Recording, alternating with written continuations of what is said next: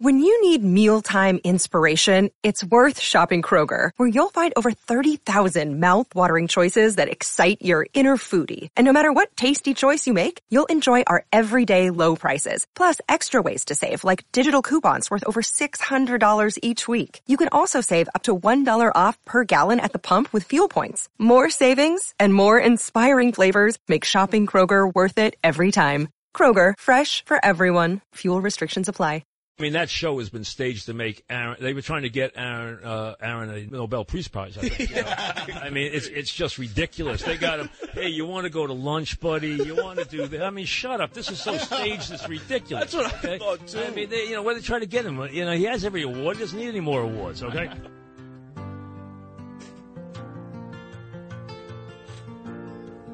Just yesterday morning, they let me know you were gone. Suzanne, the plans they made put an end to you. I walked out this morning and I wrote down this song. I just can't remember who to send it to. I've seen fire and I've seen rain. I've seen sunny days that I thought would never end. I've seen lonely times when I could not find a friend. But I always thought that I'd see you again. Great James Taylor, Fire and Rain at 6:50 on your Tuesday morning. My old co-worker there, my buddy Mike Francesa, part of that legendary Mike and the Mad Dog combination, which followed me and Jody McDonald and me and Joe Beningo, and they were on for about 30 years, and he's talking about the show Hard Knocks, which is centered around the New York Jets, and he talks specifically about Aaron Rodgers. And Rodgers will see preseason action. We were under the impression he would not see any action until week 1, 9/11, against the Buffalo Bills, but we came to find yesterday that Rodgers will play against the Giants in the Jets preseason finale coming up this weekend. So Anthony Weiner, who does 2 great shows here on the weekend, stepped in, and he asked me if I was watching Hard Knocks, which is why I played that card, because of course I'm not. But I do like Aaron Rodgers, despite some of the media, like Mike there, going after him. And I think you kind of like him too, yes? I didn't want to. I mean, everything I've watched from afar, he's kind of a pompous jerk. But Francesa's not wrong. It does seem like they're doing everything possible. And I think it's partially because of the reputation Hard Knocks has around the league that no team wants them. So I think they're going out of the way. But Aaron Rodgers comes across really well. He comes across being really supportive of Wilson. He comes across being a nice guy. He's got a good sense of humor. I want to believe. Look, you and I are Jet fans. I want to believe. No, I'm a diehard Giant fan. Oh, are you? Yeah. I thought if you were a Mets guy, you had to be a Jets guy. No, I was a Jet fan. It's a long story. You should read the stories in both of my books, actually, where I won Mascot of the Week at A&S Department Store. My father put my name in this raffle, if you will. In downtown Brooklyn, used to shop. It was the one in the city. Yeah. Long story short, there were like millions of kids. And what are the odds they pick me? They pick me. And I was a diehard Jet fan. I was like the kid from Wonder Years. I had the Letterman jacket. I loved Joe Namath. Namath and I worked together for years, and he loves this story. Long story short, I win the Mascot of the week. I'm supposed to sit on the bench during a Rams-Jets game with Namath and Maynard and Boozer, that great team. But Charlie Weiner was the coach of the Jets, and Charlie got the job, nepotism. His father-in-law was the man, of course, that won Super Bowl III. Now his name escapes me, the great coach for the Jets, Weeb Ewbank. So Weeb left the Jets. He put in his son-in-law, Charlie Weiner. The Jets were 1-5. They were struggling, and they decided that little buck-toothed, asthmatic 8-year-old Sidney Ferris Rosenberg from Quentin Road would be a distraction. So instead, they called my house. I was eating dinner. The phone rings, the rotary on the wall. I see my father pick it up, and he says, bad news. We can't go to the game, but they're going to send you a football signed by the team, a jersey, which I still have to this day. And I started to cry, and I said, Daddy, what's the team you root for? The team in New York. He said, the Giants. And for the last 47 years, I'm the most rabid Giant fan you ever met. The Jets. That's it's a great story. But it's also a good reminder. We think of the NFL as this giant multi-million-dollar corporation that gets everything so perfect. They used to be just there's a bunch of it was a B-level corporation. They were playing at Shea at the time? at that time? They were playing at Shea Stadium. Yeah. We had tickets. Yeah.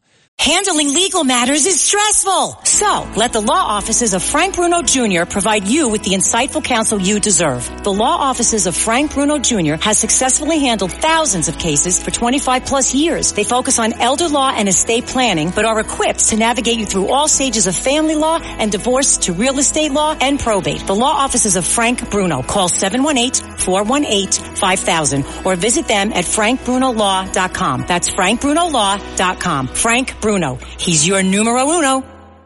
Anyway, that's a good story. And the Jets and Giants do play this weekend, but of course they play during the regular season, week 8 after the Jet bye week coming up October the 29th. So you also walked in this morning after I told the whole story in the first segment about Rose and Arthur Karp and how Danielle and I eventually got to Bell Harbor.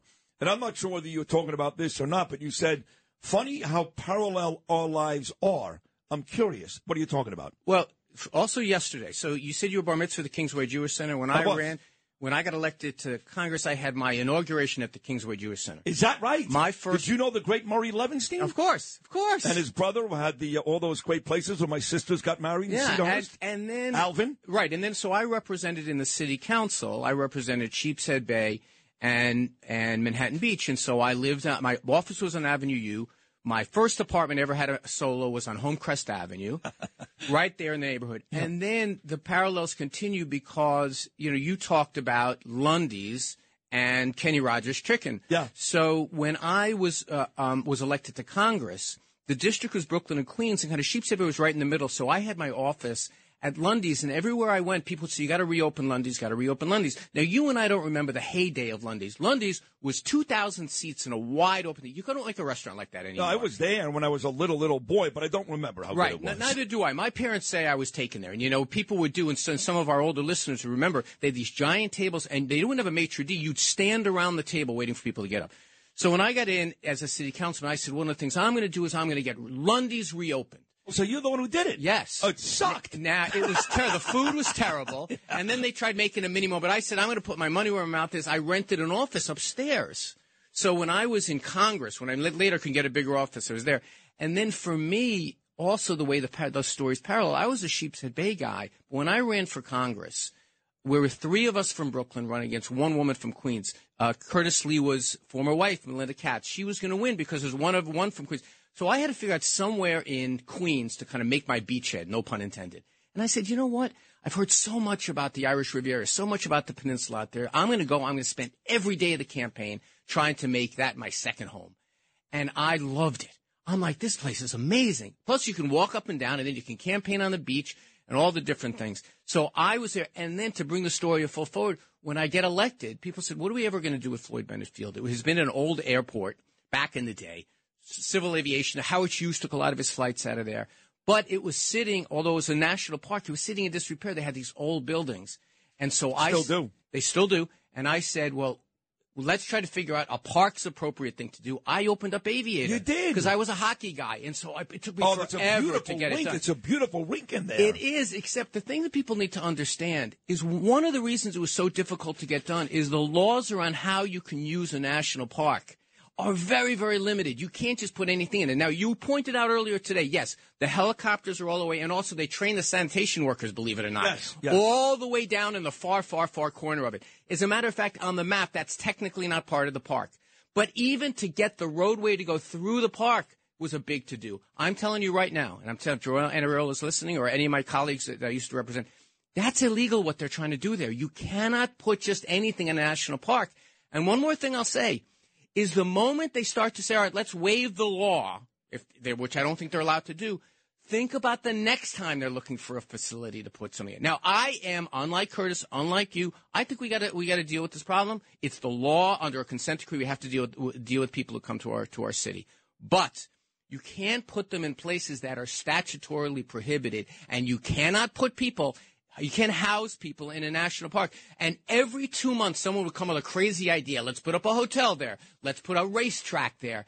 And I always had to fight and stop and said it's just not legal. Are you sure, Anthony Weiner, it's illegal to do this? The covenant that was written when this was turned over from being an airfield to being a national park was written in such a way that you cannot just go. Think about it. Can you put it in the Grand Canyon? Can you put it in Zion National Park?